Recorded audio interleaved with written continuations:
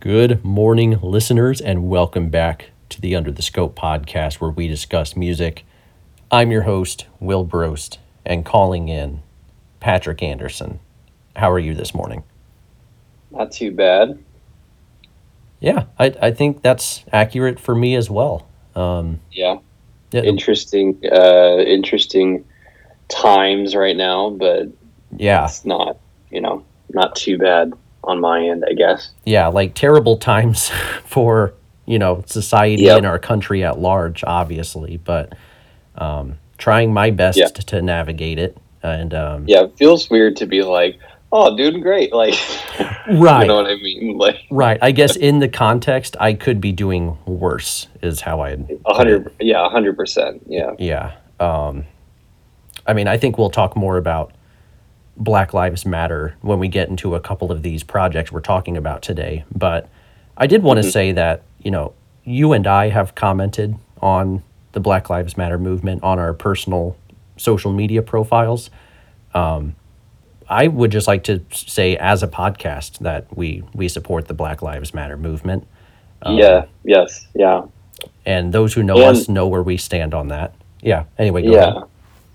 Yeah, and just to add on to that, if you're listening and you like the podcast and you want to show support as well, just like make sure you send donations and Mhm. look up like activism that you can do in your community, and there's all sorts of stuff that you can do to show support. So yeah, Absolutely. that's all I've got though. Yeah. No. Well put.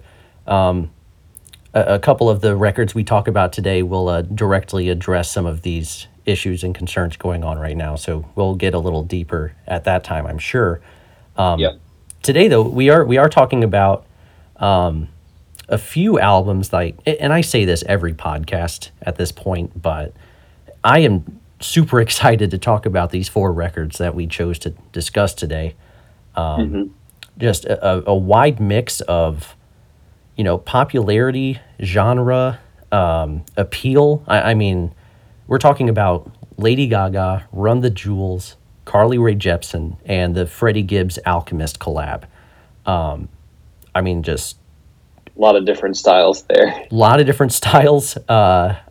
You know, I'm sure not a lot of people will be a fan of all four, but I'm sure you'll be a fan of at least one of these. But let's get Yeah. into it. Which one did you want to start with? So let's start doing this in alphabetical order by artist. Okay.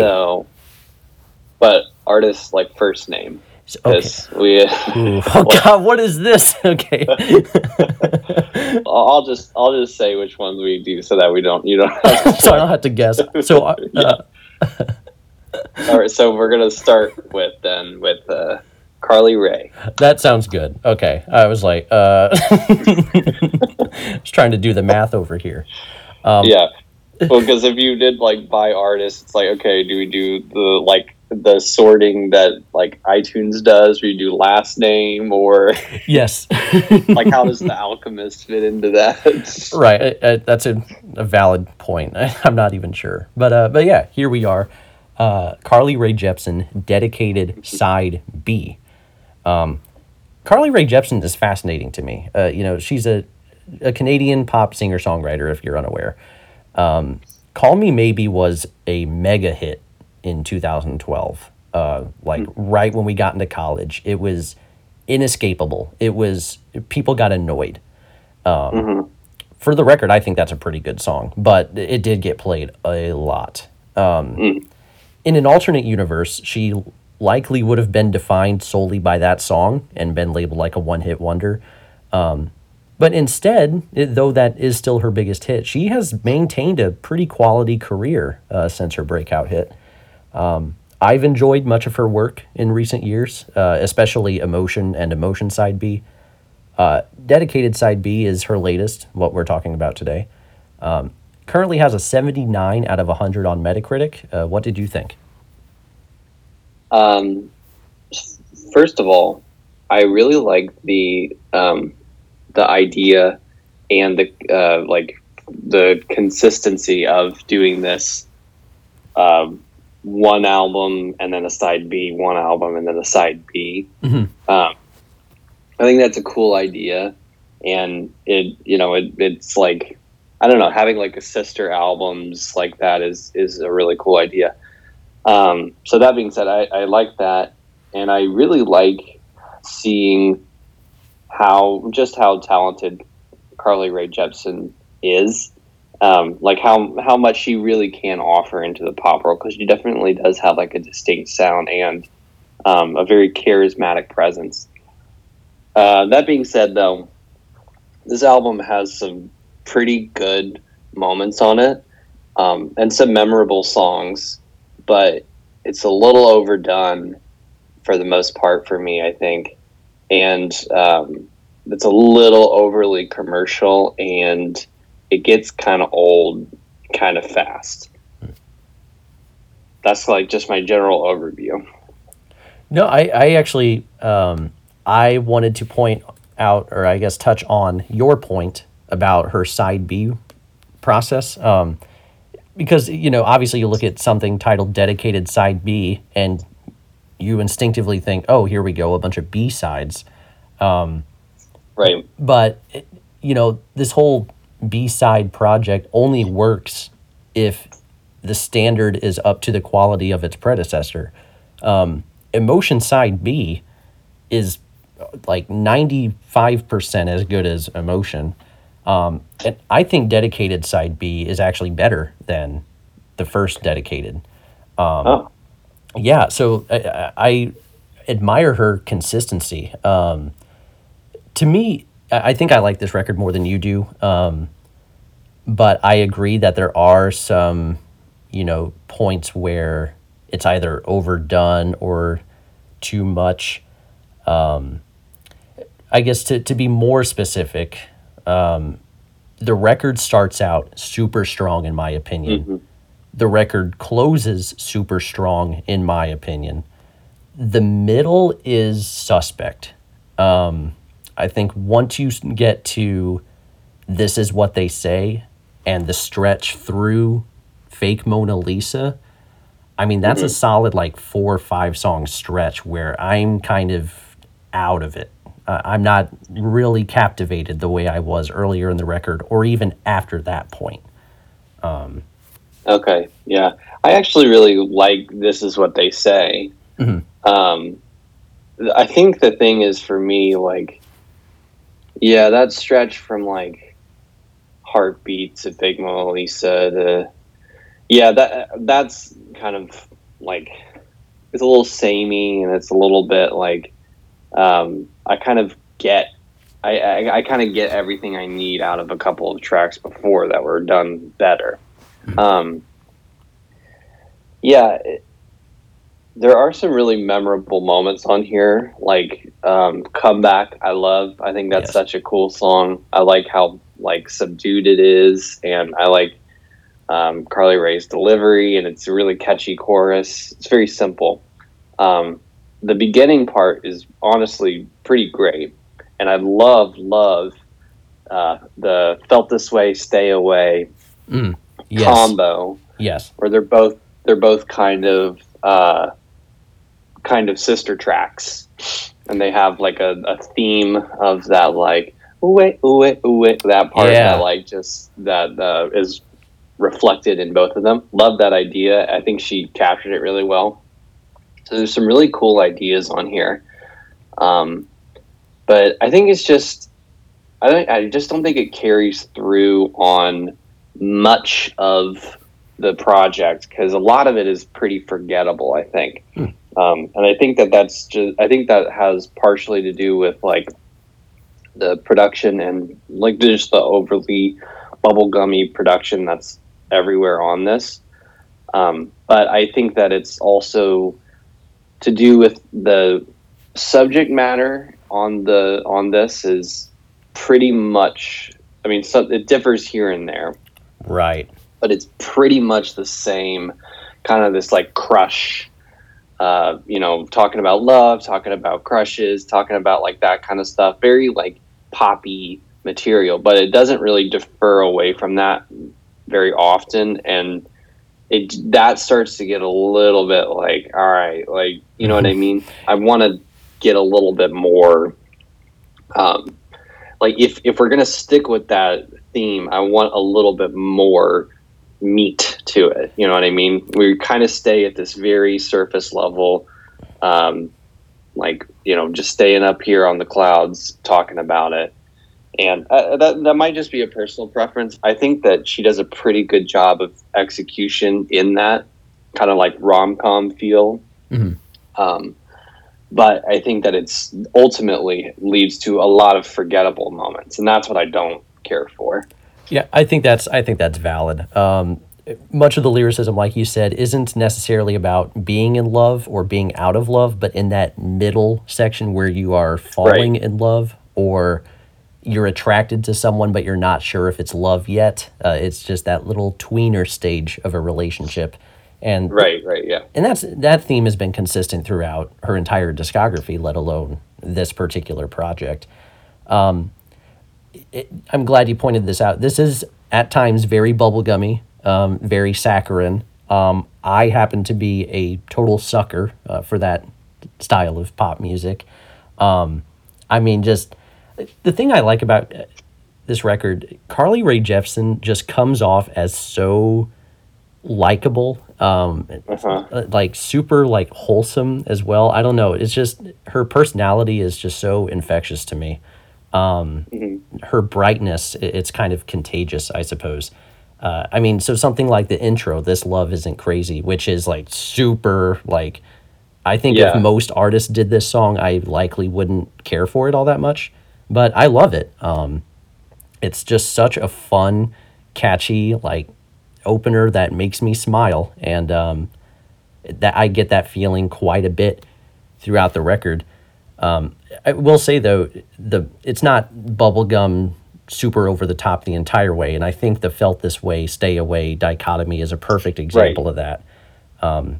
That combo of tracks kind of demonstrates her ability to not only nail this over the top pop style, but also do a very good job of some of the more subdued type of tracks on here. You pointed out "Comeback." I love that song as well. And I guess I didn't really care for "Heartbeat," but "Felt This Way" was another sort of low, you know, kind of a chill moment that I quite enjoyed.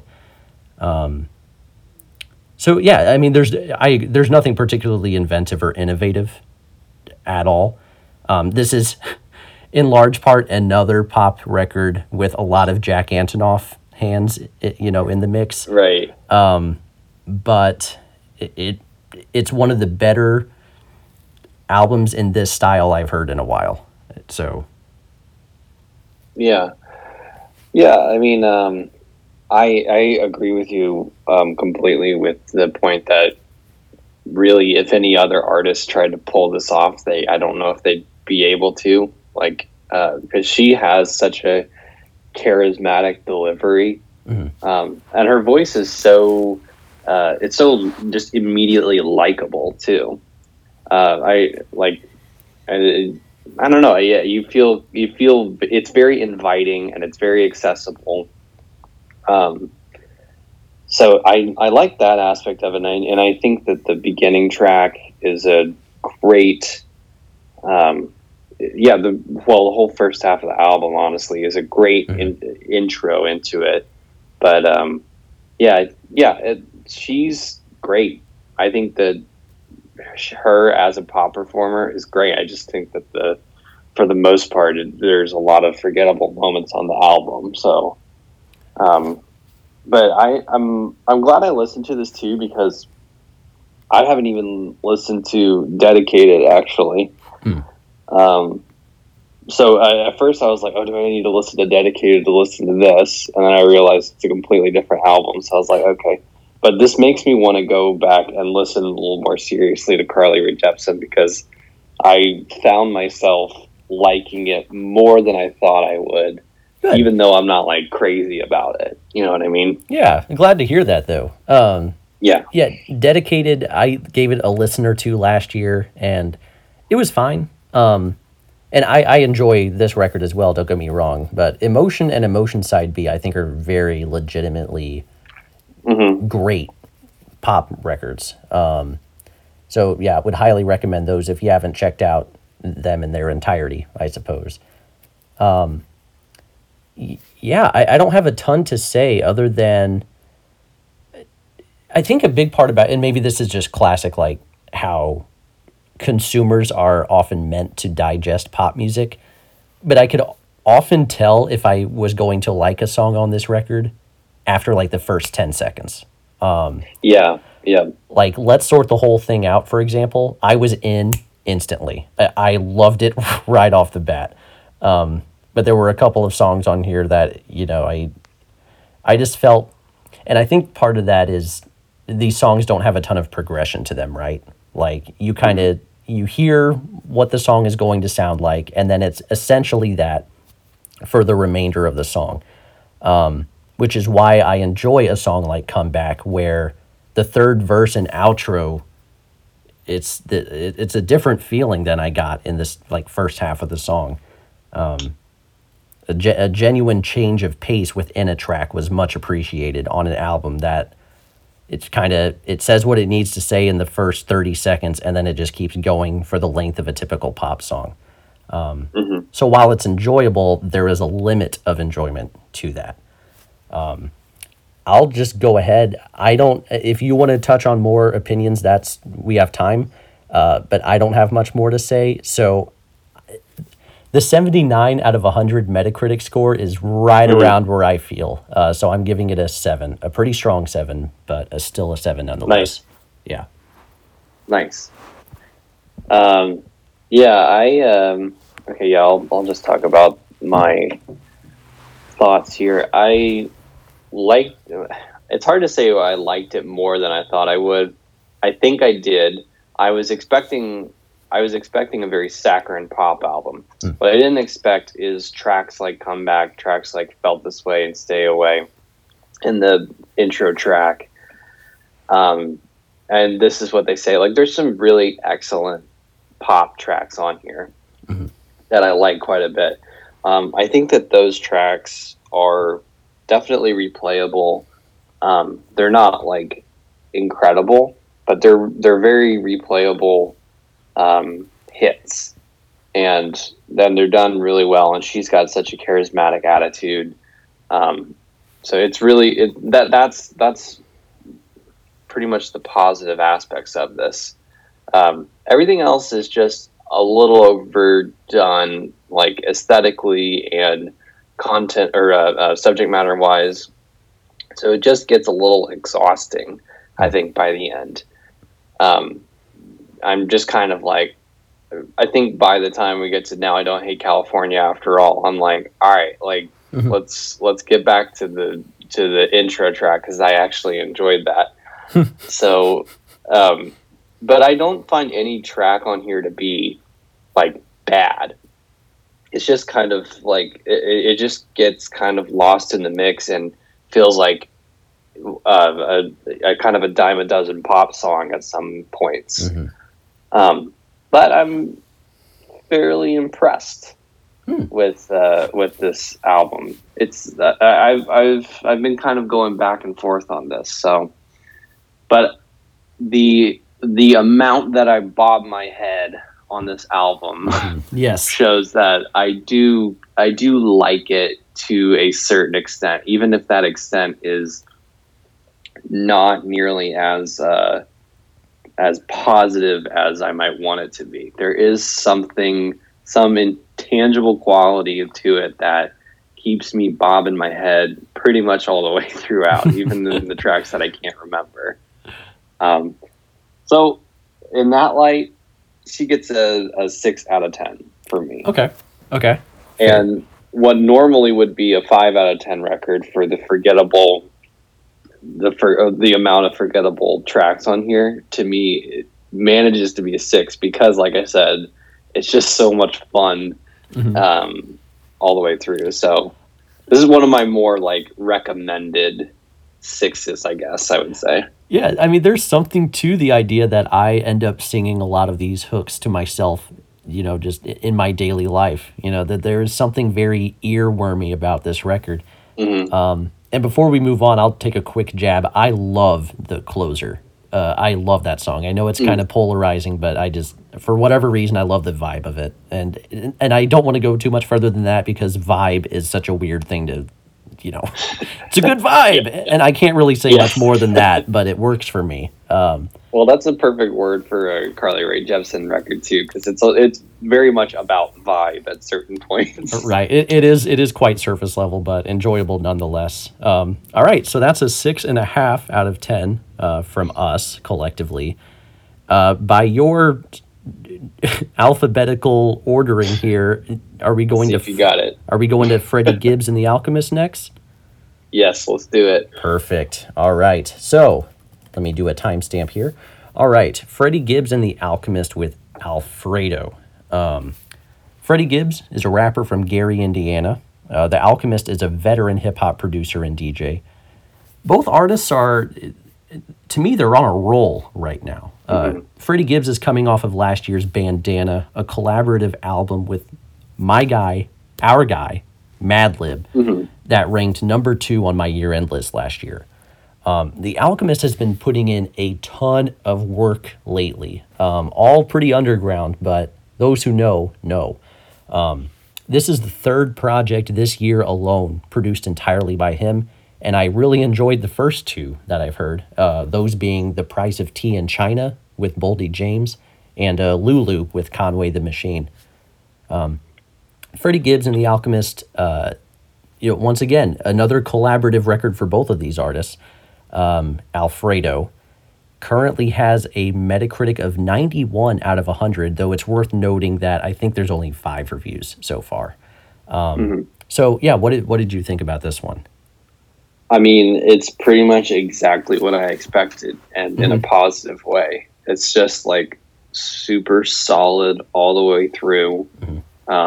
No filler really. Production is fantastic. Freddie Gibbs is tight and heady and just like on it pretty much all the way through, and the features are great. So yeah, it's like I'm exactly where I wanted to be when I heard that this project was dropping. Yeah, I mean, super consistent, like you pointed out. Yeah. I mean, just it doesn't really falter. I mean, there's a couple of tracks that I'm like, not as good as the others, but I mean, Right. No straight up filler. And as far as expectation, I got exactly what I expected out of Freddie Gibbs, which is this like always impressive flow from him. Demonstrated a lot of versatility in his flows on this project, which I appreciated, not only from song to song, but often within the same song. Like God is Perfect, he switches up his flow so much on that song. The one thing that I was maybe a little unexpected was the Alchemist variety on here. As much as I loved his Yacht Rock EP last year. I mean, I loved that, and I still love it. And I loved, I really enjoyed some of his more recent collaborations that are more cold and icy and dark. I didn't think he would kind of dance between those two styles on this record. Like Babies and Fools is pure yacht rock instrumental, which I love. Frank Lucas has this just sinister banger instrumental. Yeah. And Scotty Beam is neither of those, but it has this smoothness and soul in its own right. I think there's a lot more productional variety than I think it's getting credit for, and I really appreciate it for that. Yeah, no, that is a great point, and something that I noticed too, that there is just like aesthetically, it just changes up so much all the way throughout, and that's a really cool thing because this album's not that long. I mean, it's like 35 minutes or something. That sounds right. Yeah, only 10 tracks too. Right. So it's pretty great having that much depth in production across a fairly short record, and Freddie Gibbs just manages to like be excellent across the board, on all the different switch ups in style. One thing that did kind of annoy me throughout the project, and this is something, I think this is just kind of a quirk that Freddie Gibbs has, and I'm just noticing it more as I listen to him more, is that he takes like so much time sometimes, like kind of like warming himself up or like hyping himself up before he starts a verse. Yeah. He'll just say like nothing, just kind of like no, just doing that kind of stuff. But he does it like almost like for like sometimes like 20 seconds. I'm like, dude, just start. Like, so it's like a small thing, but it just got to the point where I was just noticing it and it was getting a little tedious. Or I was like, well, just don't record that part and like go in before you do that. That is pretty funny. I guess I hadn't really noticed it, but now that you pointed out, yeah, there's quite a bit of that. He just hyping himself up, or he's like about ready to let you know what lines he's about to lay down or something like that. I'm just like, okay, we get it. Right. Yeah, and we talked about Freddie Gibbs, who I wasn't really a fan of until he started collaborating with Madlib, and even then, like, I listened to Pinata, or at least at the time, more so for Madlib than for Freddie Gibbs. But over time, I've actually become quite a decent fan of Freddie Gibbs. I actually look forward to pretty much anything he puts out now. That said, I think it's a little, his flows and his content on this record are almost a little too expected at this point. I don't think I don't think he deviates enough from the Freddie Gibbs formula on this album, which did kind of hold back my enjoyment. But that isn't to say that certain lyrical moments and flows don't stand out as like particularly great. I love Skinny Suge lyrically.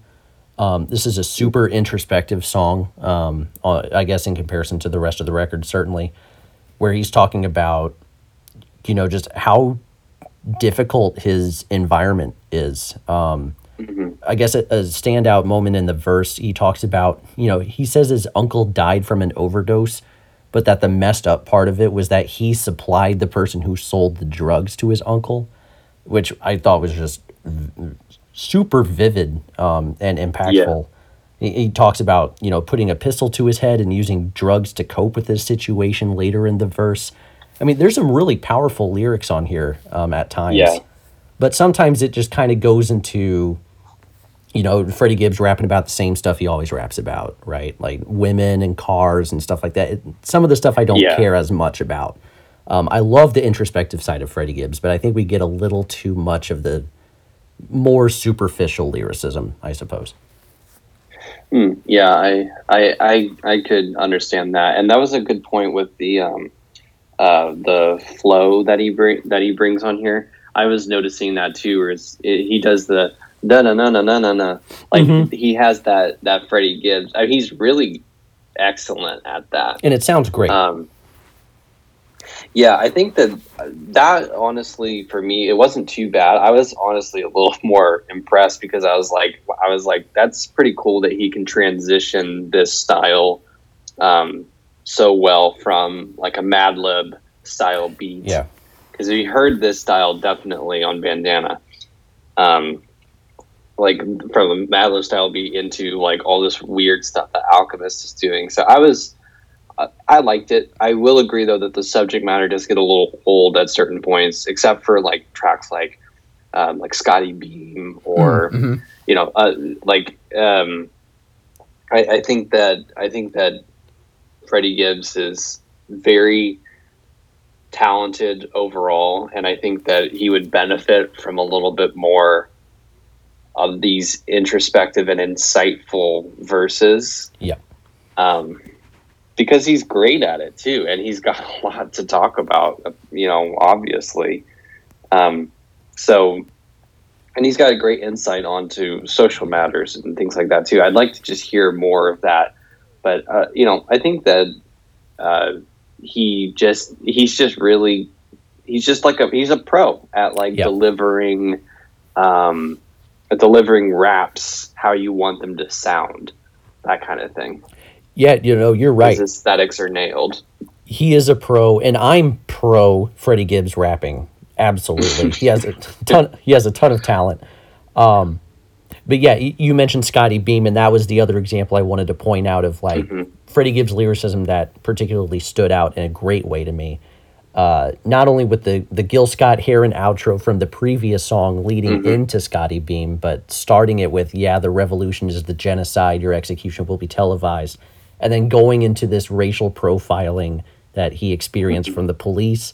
I mean, obviously super relevant right now, but also always super relevant just because these topics are evergreen in our society as of this point. Right. So I'm definitely pro Freddie Gibbs rapping, and he's a great rapper. There's just some limitations that I think hold him back from like S tier rapping. You mentioned the features early on, and I wanted to touch on those because one, they're all great in my opinion. Even Rick Ross, who I'm normally not huge on. Right. Yeah. I think part of this is again the Alchemist. He caters to the features well. He provides like a super classy beat that sounds natural for Rick Ross. He provides this like hard hitting, aggressive, dark instrumental for Benny the Butcher. We already know from the Yacht Rock EP that Conway can sound great over that production. The one feature that I haven't mentioned yet that I was curious about was the Tyler the Creator feature on Something to Rap About. I saw that in the track list and I thought, how is this going to work? I think it works super well, and this is one of my favorite songs on the entire project. I love how Tyler's verse is thematically different from Freddie Gibbs's verse, and I think to kind of transition from Freddie Gibbs's verse to Tyler's verse, the Alchemist pitch shifts the sample higher, and I don't know. Yeah. I don't know if it's to help with the transition, but it works out super well. I love that. So I don't know. That was just a nice little production quirk that I loved from The Alchemist. Yeah, no, I'm glad you noticed that too, because it works out because it kind of breaks up the track a little bit too. Kind of gives you a little bit of a breather. You know what I mean? In between verses. Exactly, because like Freddie Gibbs is rapping about. Okay, so the song is called Something to Rap About, and Freddie Gibbs is like, God made me sell crack so I'd have something to rap about. And he's going into like Freddie Gibbs's, story and his background. Tyler's verse it's a bit abstract and it talks about his career and his success, but there's a lot of water imagery as well to kind of, I don't know, to metaphorize it a little bit. And so it would be super jarring to just jump from that Gibbs verse to that Tyler verse without some sort of sonic shift as well, in my view. And I think it works out perfectly. Yeah, he nailed that. I think you're right. And I think I think The Alchemist plays a massive hand in the quality of this album just overall, because he just makes Freddie Gibbs can sound good rapping over nothing. I'm not saying that his voice alone is so like engaging, but his flow, he's awesome. But The Alchemist just puts him up on that next level and like really makes his flows a little bit more interesting. And these subtle changes here really make him kind of the MVP of the project. I agree with you completely. Yeah, I'm glad this is a Freddie Gibbs and The Alchemist project. So that way The Alchemist is getting, I think, his fair due here, as far as credit, I guess. I will say, like, the Something to Rap About, I do like it. Okay. It's definitely one of the more like loose tracks on here. Yes. And that's something that I kind of I like a lot. Yeah, I don't know. I'm trying to. I feel like there's a negative there. It's not the most refined track, but it is a lot of like. There's a lot of interesting subject matter being talked about on here. It feels a lot like a freestyle at points. So I think that's like something. And with Tyler being on it, it fits, but it doesn't fit, if that makes sense. Because Totally. on the other hand, we have Conway and Benny the Butcher and Yeah. Rick Ross. Like we got like these hard dudes from just talking about a lot of like coke rap subject matter. And I love Tyler, and I think he does a great job on this. I just think that like aesthetically, it stands out a lot from the pack. But really, ultimately, that's not a negative thing. It doesn't stand out like a sore thumb. It stands out in a positive way. I just think that I don't know. It's kind of the odd child track of the mix. Totally. And yeah, Igor was your album of the year, so you're not you're not dissing Tyler for sure. But this was definitely the feature I was looking most forward to. Yeah, and the feature that ended up standing out the most to me, I thought Conway's verse was real as fuck. I mean, I loved his verse about, obviously he talks about taking the shot to the head, that, obviously like gave him some sort of palsy. I forget the type of term. But he also talks about just like not being a good enough dad in his life. And I was like, damn, that's actually really introspective. I guess I wasn't expecting it. But that ends up being one of my favorite tracks, maybe my favorite track in its entirety, because that's also the most yacht rock instrumental. And I love this rap over yacht rock trend. I love it. I love it. It's so good. Yeah. Well, and I like the juxtaposition, especially with Conway. Of like doing these yacht rock beats, but then having Conway like do his thing over it, because he, he's had such a crazy life, and he talks about it, and it's just like, and then you have this like super sunny, carefree instrumentation to like go over it, and you're like, what the hell's going on?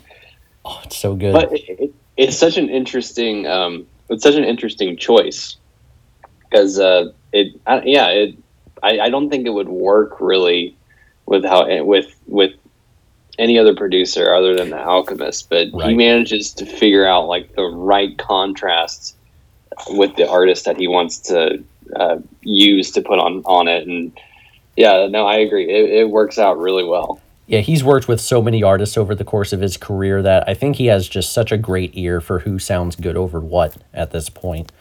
Sign of a great producer. So absolutely. I'll just go ahead and this album is super, super solid, super consistent.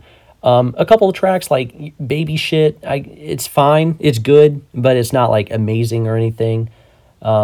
A couple of other tracks like that as well, but overall, I love this thing. I'm giving it an 8 out of 10. Nice. Yeah. Yeah, I think it's just very solid. I expected it to be very solid. They brought something that again matches up with that, but it's also a little different than I expected too, with all the aesthetic changes and the different types of features on here. I think that I think it's just an excellent project. I'd recommend it to anybody. A lot of great subject matter on here, a lot of awesome beats. 8 out of 10 for me. Hell yeah. All right, that's an 8 out of 10 combined as well. Sorry, Yes. I had to double check there. 8 out of 10, 8 out of 10. Yes, 8 out of 10. I'm pretty familiar with the alphabet by this point in the podcast. So are we going to Lady Gaga next? Good job. All right. Woo. All right. You did it. I won't mess up the last one, I hope. Lady Gaga. That would be something. Chromatica is the latest record here from Lady Gaga. Who's Lady Gaga? She's an icon, and I'll leave it at Yeah. that. Yeah. Chromatica is her sixth studio album. It currently also, like the Carly Rae album, has a Metacritic of 79 out of 100. What did you think? We've never talked about Lady Gaga on this podcast somehow. Yeah. So what do you think about Lady Gaga, and what did you Yeah. think about this record? Yeah.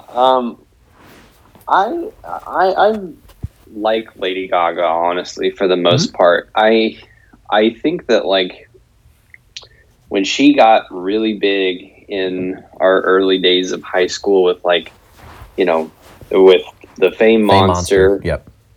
Yeah. I didn't quite get it at that point. But I was also a dumb teenager. The longevity that she's had, and the lasting impact of her hits, especially in the early part of her career, is, looking back, like, really, really impressive. Mm-hmm. And she's had a lot of influence, honestly, on the industry over the past few years. So I'm pretty impressed by Lady Gaga. I think that, like, album to album, I mean, I've only really listened to, like, I think I've really only listened to the Fame Monster in its entirety. And like, I think that it's kind of a thing where, like, her hits are pretty amazing, and then other than that, there's a lot of kind of, like, filler here and there. Mm-hmm. But as an artist, I'm just, like, overall very impressed with her, and I'm fascinated by Lady Gaga, because she seems like an artist that, like, I really shouldn't care for all that much, but she commits so heavily to her craft and kind of ignores, any of the detractions that people say about her. Like, I think that she's an inspiring figure in the pop world. You took my perspective right out of my mouth. I think that I was never, like, a particularly huge fan of Lady Gaga, but I always kind of liked, her music back in the day. Now I think I enjoy songs like Poker Face and Bad Romance. I enjoy those songs, I think, more now than I did at the time. Yeah. I think I have this greater appreciation for her work. And by the way, she doesn't need the silly voice, by the way. If you listen to A Star Is Born, did you know she can actually sing? So, Right, yeah.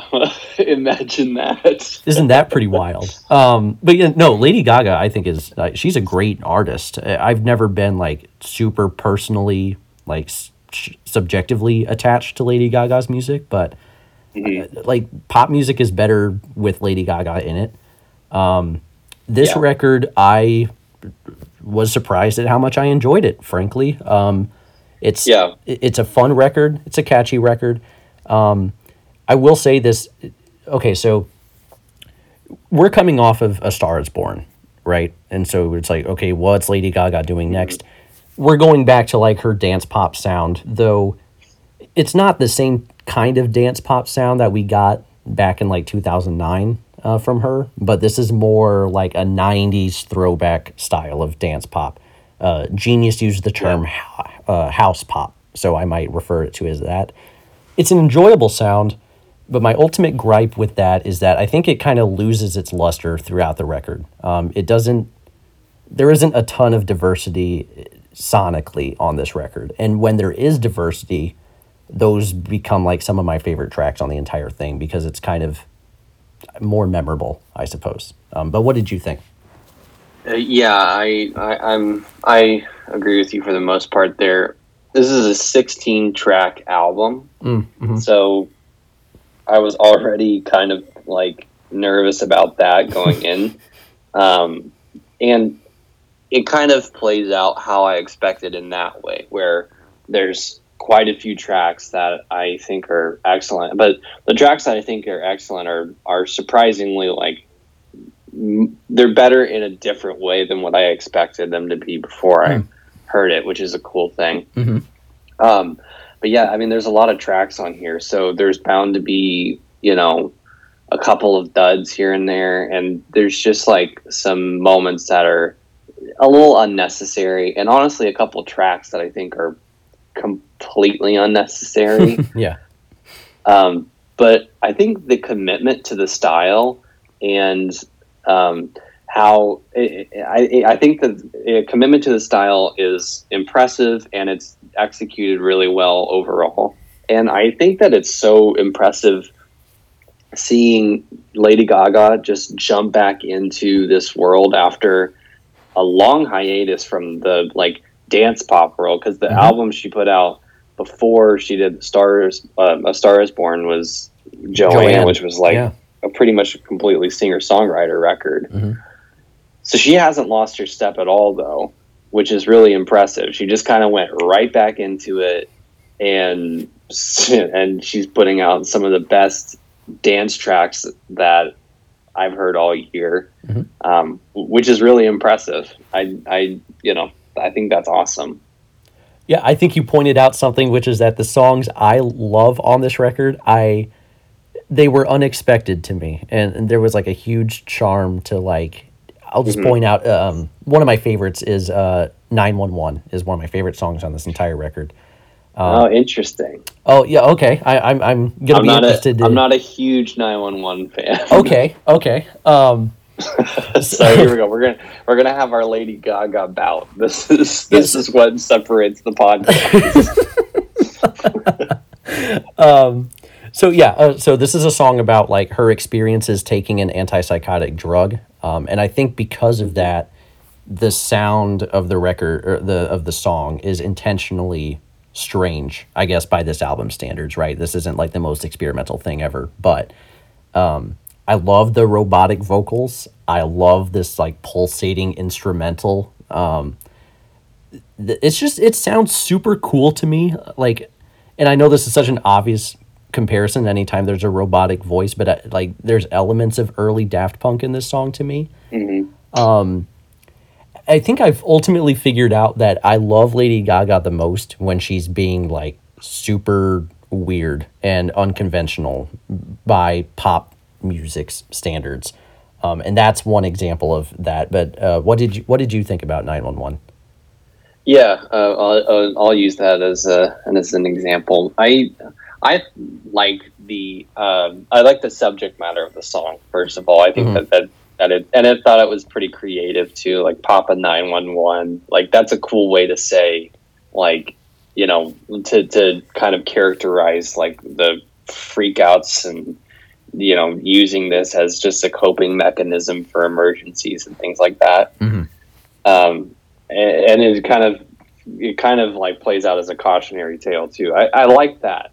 I think I just like, so I don't like, honestly, I don't completely dislike the track. I just think that the aesthetics of the track, I don't care for. And honestly, the robotic voice to me sounds a little like ham-fisted and a little like, it feels like it's kind of being a parody of itself in a way. There's like, a lot of schmaltz on this record and with her in general. I agree with that. Yeah. It just happens to work for me. But yes, go ahead.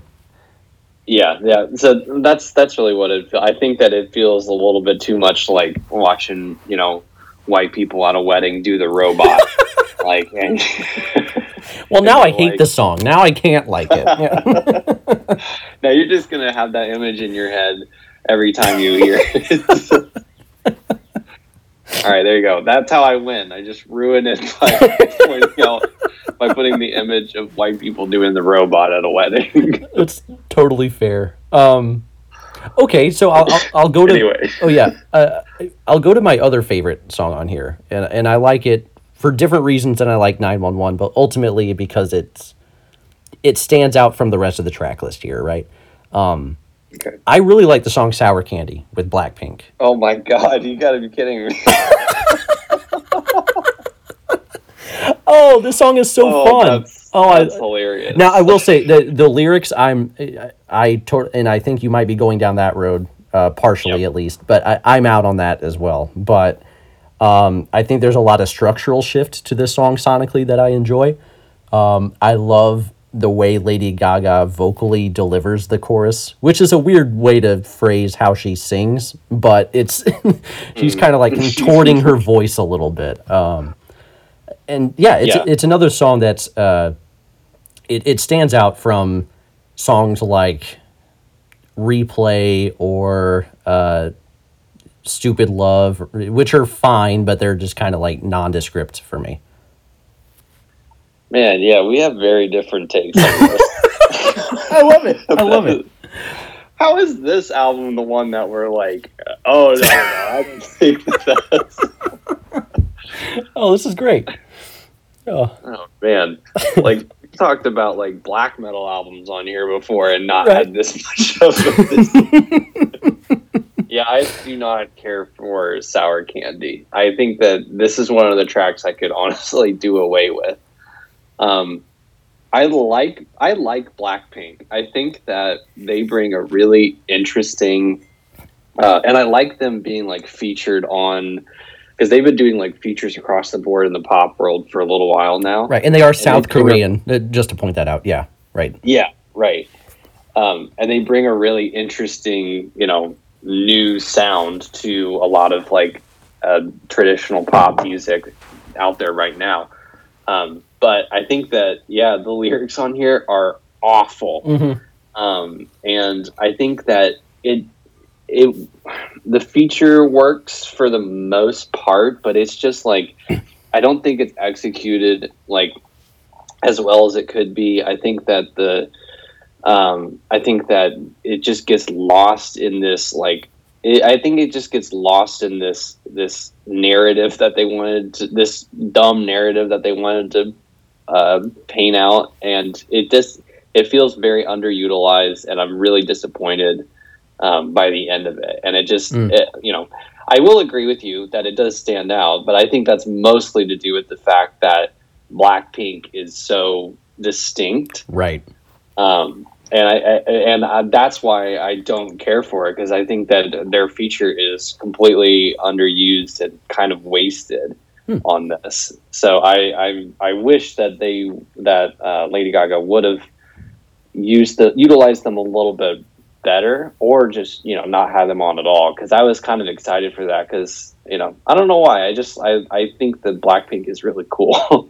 Yeah, totally. And that's totally fair. Okay, so then what's a song that you particularly liked, so I can make you feel better? Oh.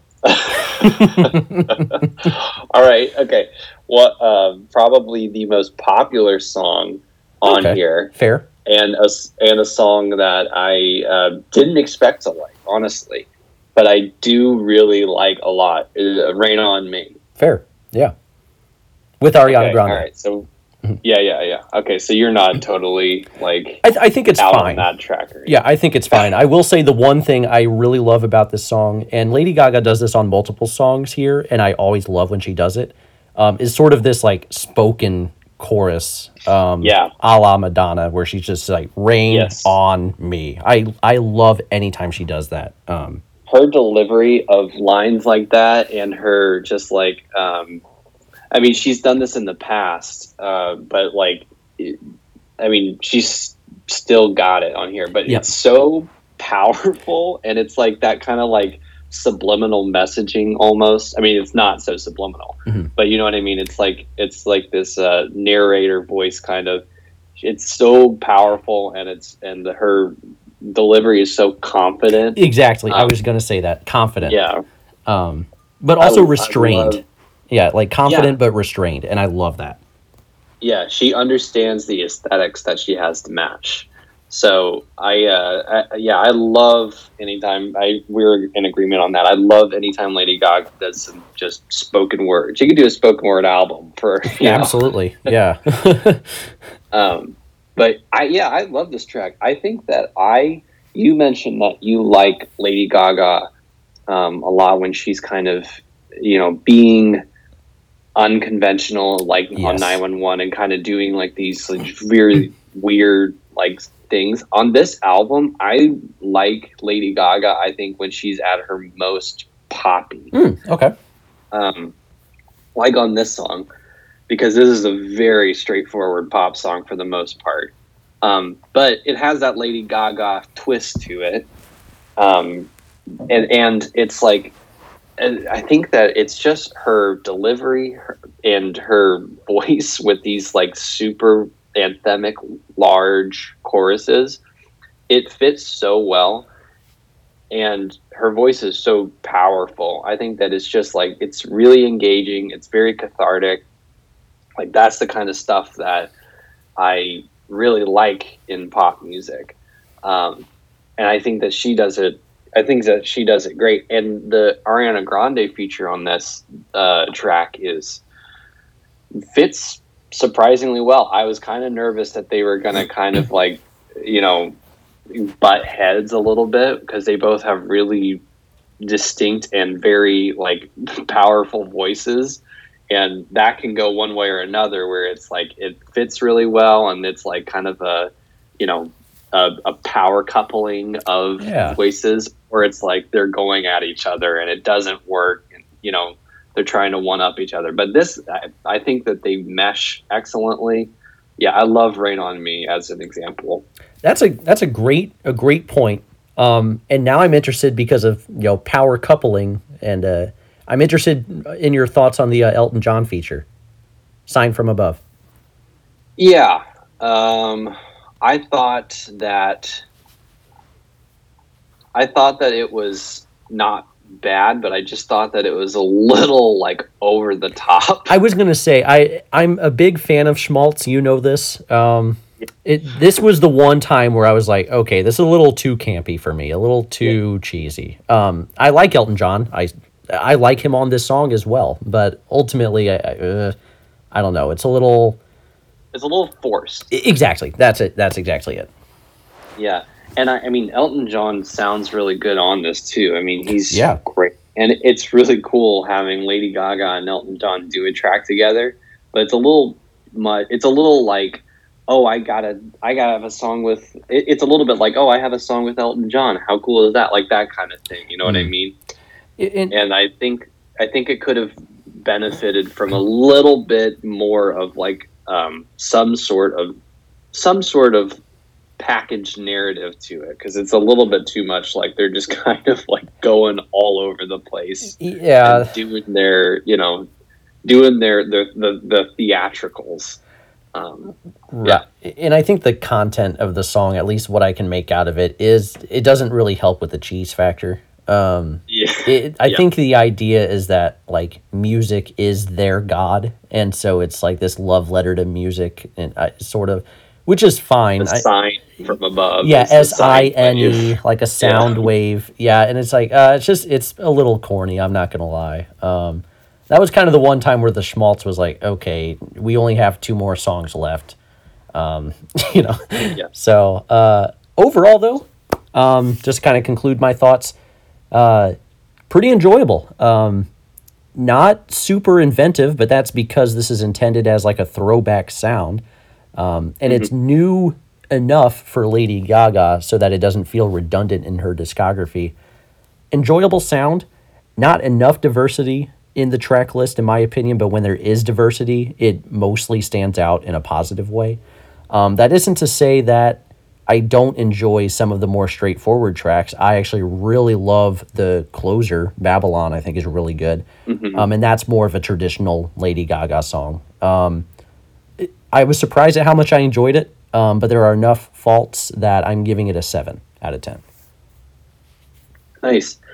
So I enjoyed this album more than I expected to also. One thing that like I said, there's a lot of there's a lot of repetition on this album, but one thing that I do like about it is that it's broken up into kind of like this 3-part narrative, and through the Chromatica 1, 2, and 3, and those are all these instrumental tracks. Yes. And I actually like that. I think they sound good. Yeah, I think that just these lavish strings, and I think that it's a little obvious, to use it as kind of an interlude, but it works, and it matches up with the kind of the over the top nature of this album anyway. So I think it works really well, and I think that it's a nice palate cleanser for an already very lengthy album. There's, like I said, just a few tracks that I could do away with, or that are just not executed quite how I would want them to be.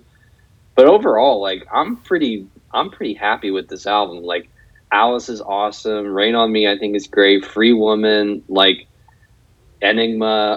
I think that this album has a lot of really good tracks on here, but there's just some things that don't work at all. But that being said, this is funny because we managed to disagree a lot and land up in the same spot. But we landed in the same spot. I'm at a 7 out of 10 on this too. That's great. Only you and I could like ultimately feel the same way, but feel so differently at the same time. Yeah, exactly. Yeah, fascinating. So yeah, we like it for completely different reasons.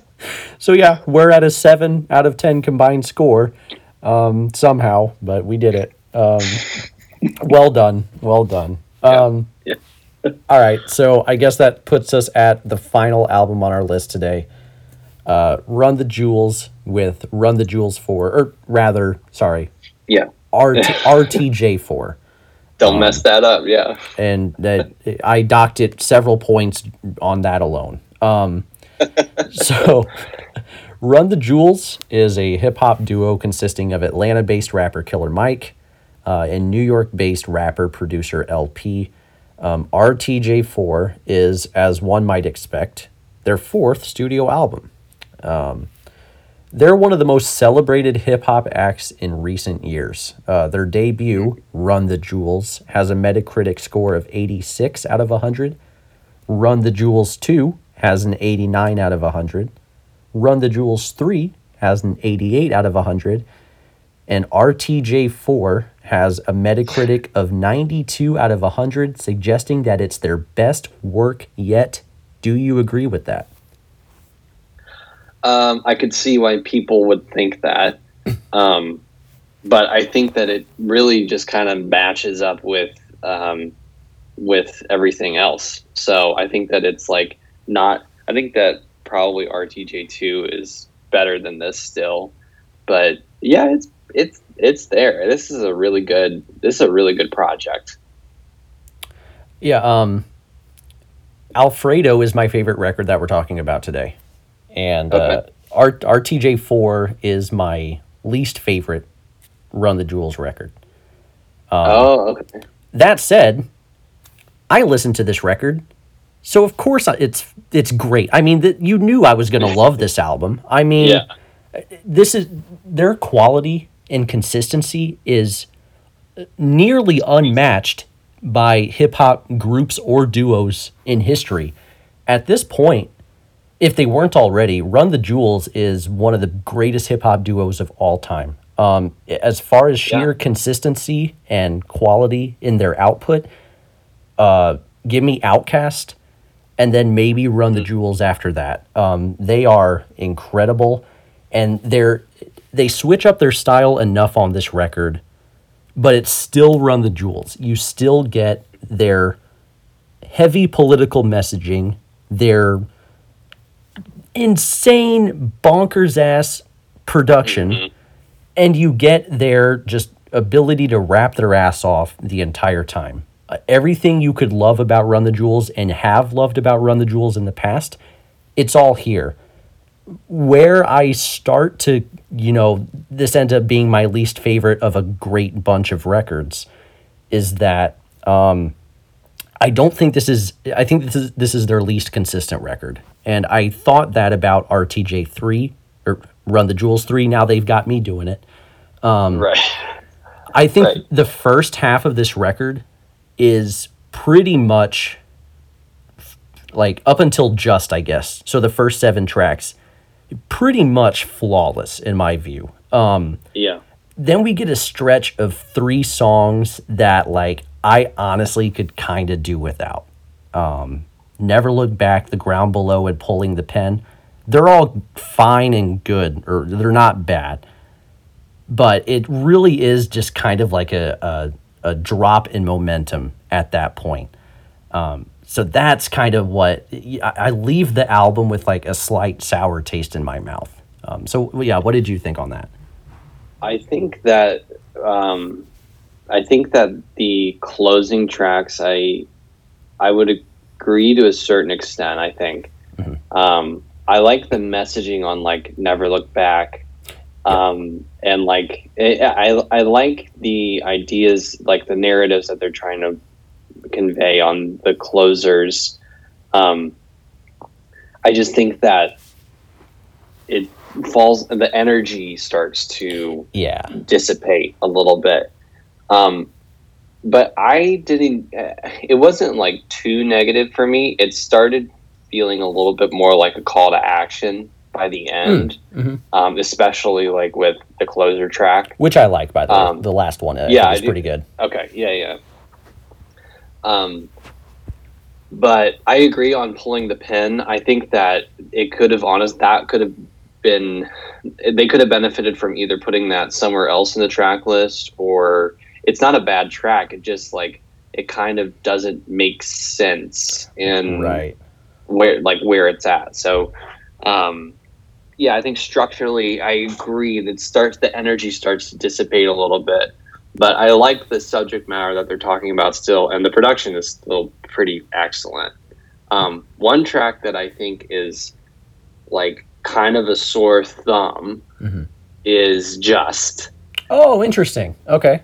Yeah. And it's honestly, I think it's just because like it doesn't match up with this Run the Jewels style really at all, except for the Zach De La Rocha, like just brief chorus line that he gives. I mean, he may as well be a member of Run the Jewels. He really should. This is his third consecutive record of theirs that he's been on. Yeah. And without Rage, like there probably is no Run the Jewels. So like, correct. He's kind of the godfather of what they're trying to do anyway. But it's the Pharrell feature. I'm like, it's too slick. It's a little bit. It's a little bit too. I don't like the sound of the like that. Yeah. Like I just think it doesn't make sense really in here. I like the subject matter. I can't really knock any of the subject matter, honestly. Right. Like all the stuff that they're talking about is fantastic, and they convey their thoughts very eloquently, and and Killer Mike and LP's delivery is for the most part just fantastic. But I think it's just the Pharrell feature. I'm just like, why is he here? Like he's a little too smooth for Run the Jewels. He's bringing in a little bit too, you know what I mean? Too cool, too carefree, smooth of a style to match up with what they're talking about. I think that's super valid, and I think it's emblematic of a greater issue that the record has in just terms of clumsiness, like an awkwardness here and there. So yeah, for the Pharrell inclusion is a little awkward. I feel more so that way regarding pulling the pin with Josh Homme and Mavis Staples, who I like, but that's a weird lunch table. Yeah. I like Mavis Staples, don't get me wrong, but I don't think she's utilized well here. I think there's like a jarring transition to her chorus and then like another jarring transition back to the verse, and it just doesn't seem right. There's a couple of other choruses, especially on here, that I think are a bit awkward, like Goonies versus E.T. Kind of isn't already one of my favorite songs on the record, but it just, I don't know, the hook doesn't really engage me. That said... Yeah, it's go ahead. A little lame. Or not lame, but it's a little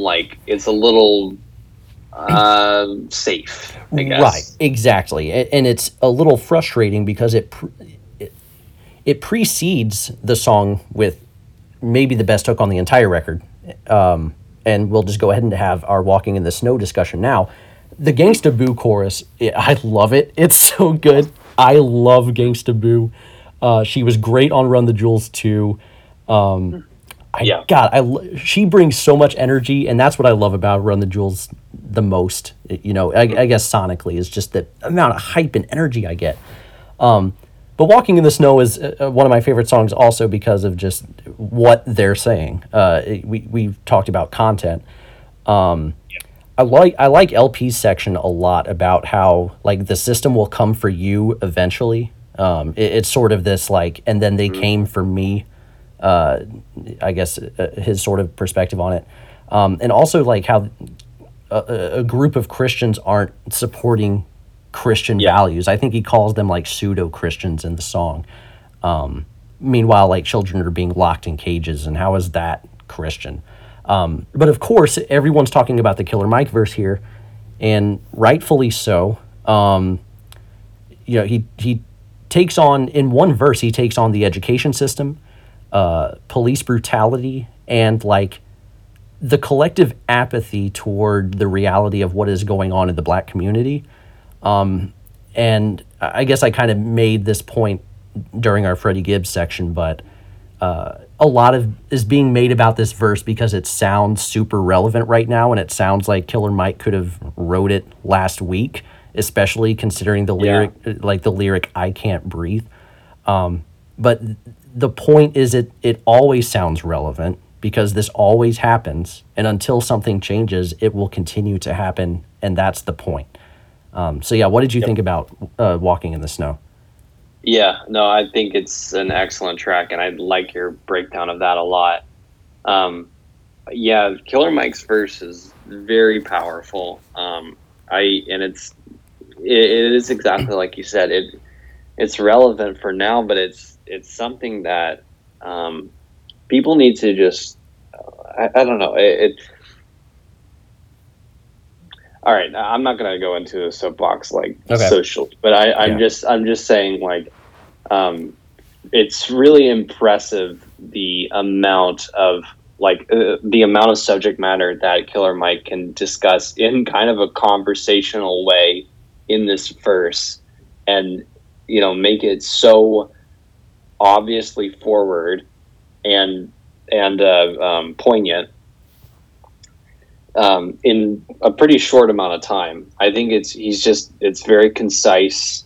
It takes on, like you said, a lot of different organizations, and it just gives a lot of perspective for the listener to think on. Mm-hmm. And that's why I think it's an excellent verse. It's like, it's very straightforward with his opinions, but it's also like, it's so impressive the amount of perspective that he's able to provide. Like, when he's talking about, he's referencing LP's verse, where LP is talking about, how like you said, how the system will come for everybody, right? Mm-hmm.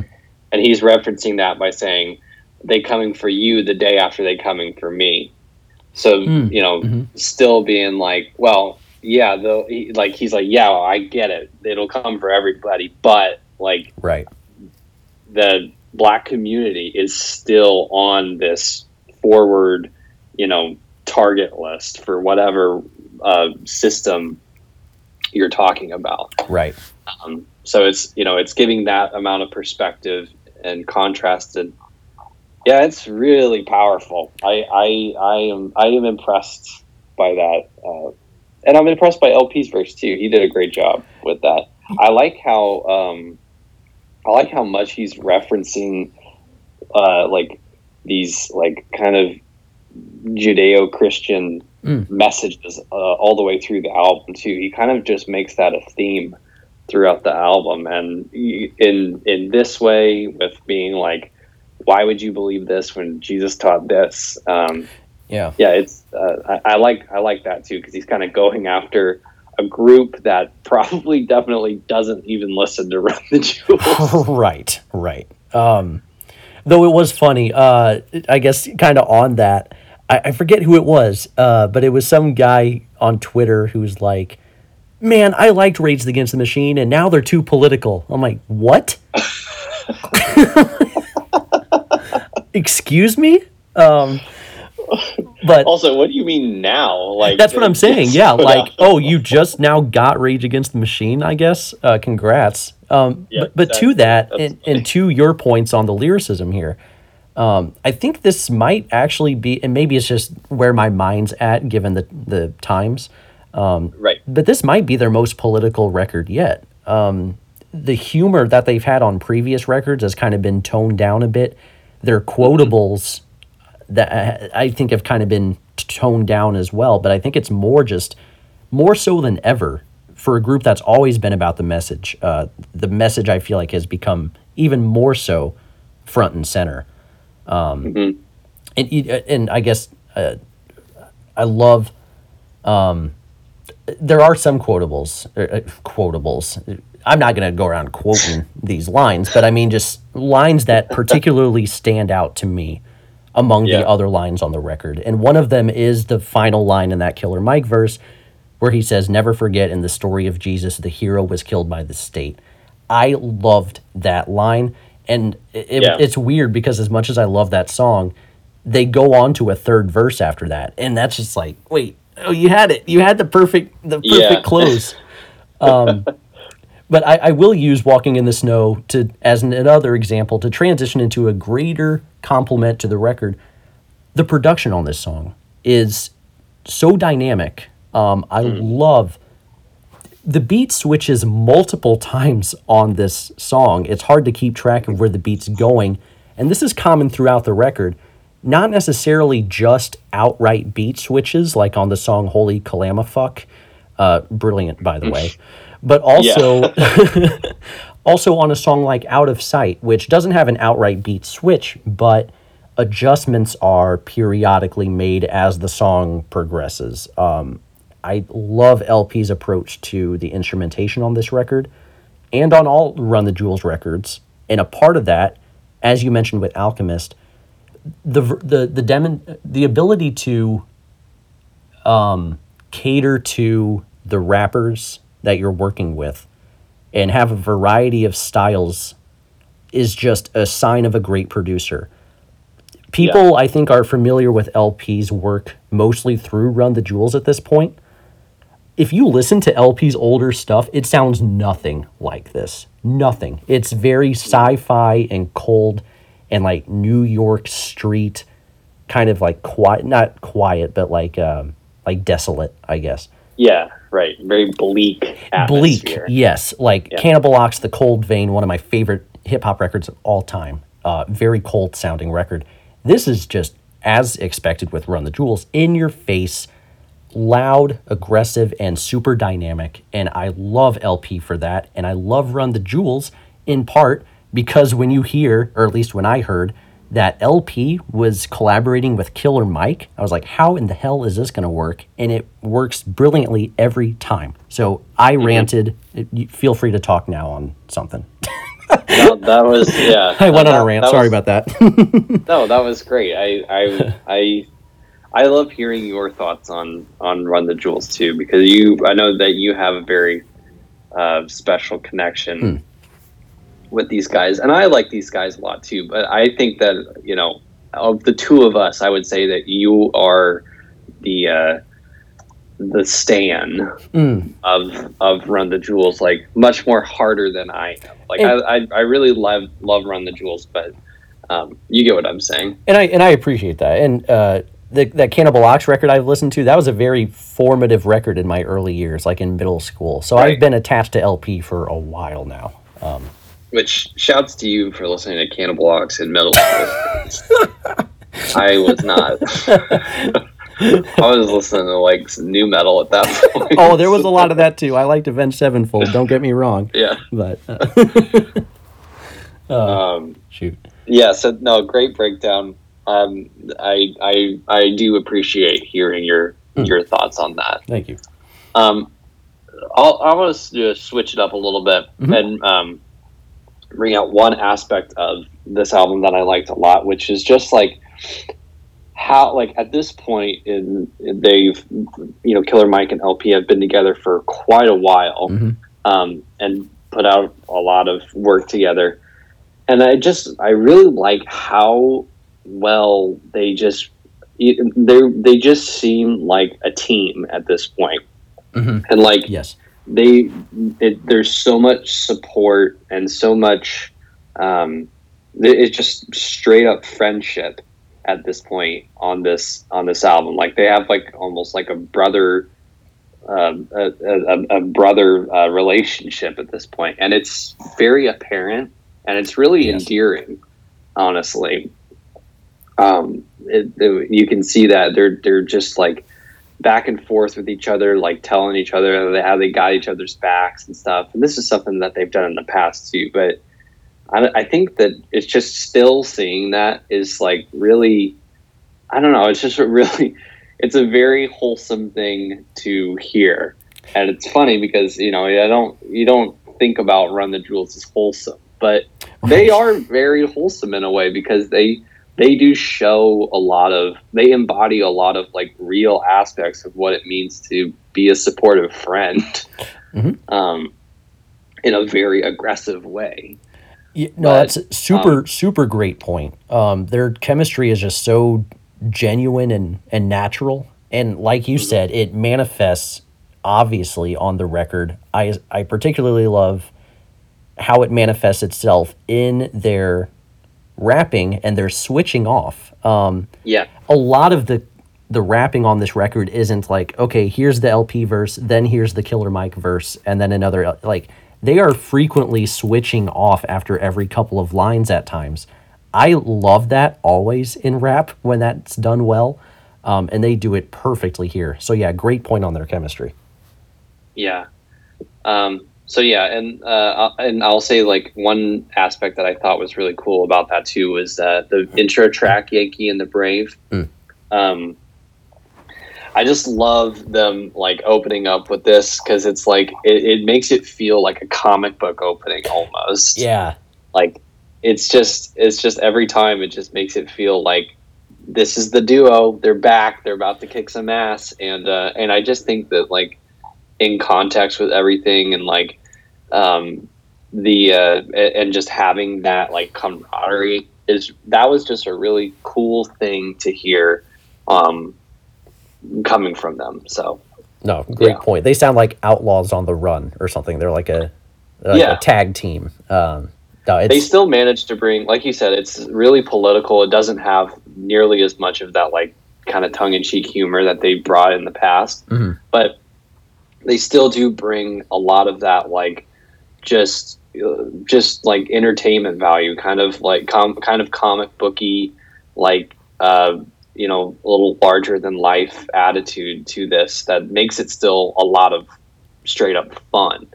It's not all super heady, right? Political. Yeah. And I was going, that's great. And that's a great transition to what actually might be my favorite track on the entire record, perhaps, Out of Sight with 2 Chainz. Hell yeah. This is one where, I mean, obviously there's political messaging in the song, of course, but this is just like, the reasons I like this song is because it's super fun and kind of like lighthearted. This is so sick. Yeah. They're lightheaded. No. I mean, I love. They open with they're just sounding all confused and disoriented. Like, oh, fuck my head. Once again, though, the instrumental is so. It's super compressed, but it makes it unique and stand out in that. It's super catchy. I love the Noriega Super Thug reference right at the beginning. I love the 2 Chainz verse, even with the silly hot dog line. It's just such a fun song, and I think it's the most replayable song on the record, if not. Yeah. I mean, it might be my favorite, but it's certainly the most replayable. Yeah, this is I think my favorite beat on the record too, because I just love how like forward those drums are, and like they just come at you relentlessly. Yes. But it works so well, and the beat itself is just like very, very bouncy and very fun overall, and they just sound like they're having a blast. And 2 Chainz comes in and just I mean, he does a great verse, but it's mostly like he's so charismatic, it's insane. I think he might be like the most charismatic hip hop or rapper out there right now. Sure. Like him and like ASAP Rocky, but like 2 Chainz has got 2 Chainz has got this thing where he could come in and say nothing. I mean, Yeah. he said, "I buy a hot dog stand if I'm trying to be frank," and I still love it. Like, Everybody likes 2 Chainz. It's incredible. Yeah, His approval rating. It's awesome. He's just like a genuinely awesome guy too. Right. But yeah, So, that yeah. song is so good. Unfortunately, we got to get out of here, but Yeah. I could keep going with some of these songs. Ooh La La, I thought was great. I mean, God, just the intro track is phenomenal. Again, and that's kind of ultimately, I love this album for the same reasons I love pretty much every Run the Jewels record, even though they did switch up a little bit stylistically on this record. But there are too many tracks that we didn't spend a ton of time on that hold it back for me. So while it is my least favorite Run the Jewels record, and I would go 2, then 1, then 3, then 4. And while I don't like it as much as Alfredo that we talked about earlier, I still love this record because of course I was going to. So this is getting an 8 out of 10 for me. Nice. Yeah. Yeah, I really like this record a lot too. I think it's a lot of fun. I think that they absolutely nailed it with like deciding to release it in context with everything going on. I think it's very powerful in perspective for that reason. And I agree with you. I think the energy starts lacking towards the end, but I think the closing track, A Few Words for the Firing Squad, really like saves everything because it's a very powerful kind of, like I said, call to action for all the listeners. And there's a great narrative here of like how like you really can make a difference without having to be in Run the Jewels. Right. So I think that the messaging is great. The instrumentation is great. Very solid. Just a slight missteps in energy here and there, but 8 out of 10 for me as well. Well said. And another agreement for us. I think we agreed pretty much the entire time here. Carly Rae Jepsen. That was a pretty amicable podcast. Yeah. Yeah. So I guess Carly Rae Jepsen was our only disagreement. We had a 6.5 on that. Freddie Gibbs and the Alchemist, an 8 out of 10. Lady Gaga, a 7 out of 10, but deceptively agreeable on that. And then Run the Jewels, 8 out of 10 on that. So all in all, 4 pretty good albums. So check those out if you haven't yet. Stay tuned for our next podcast where we will be sharing some Q2 recommendations. It's our quarterly reports coming up. It's the end of the second quarter.